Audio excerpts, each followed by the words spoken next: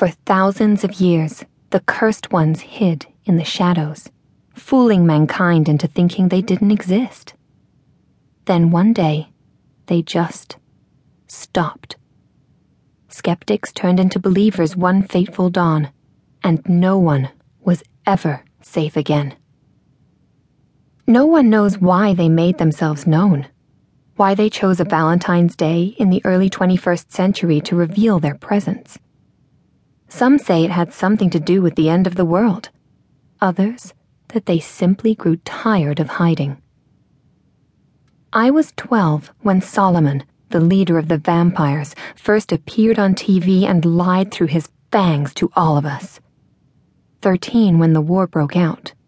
15 when the United States declared a truce, when, in reality, we surrendered, and the nightmare really began. Even after that, many of us couldn't bring ourselves to actually say the word vampire. It was as if, once we admitted it, then we'd have to believe in extraterrestrials or government conspiracies too, or in witches and werewolves, in anything and everything that could destroy us.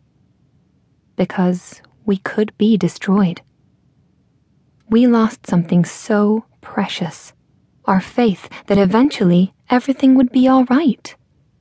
Because it wasn't all right, and few believed it ever would be again.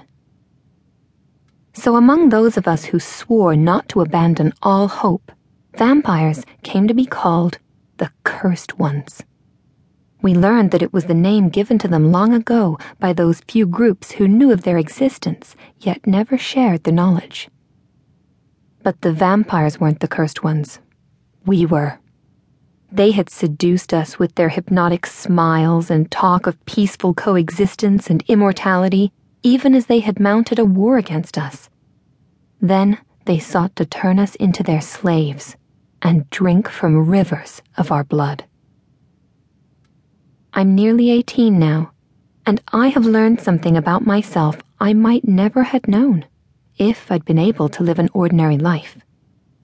But there is nothing ordinary about my life. Nothing. Including me. From the Diary of Jen Leitner, discovered in the ashes,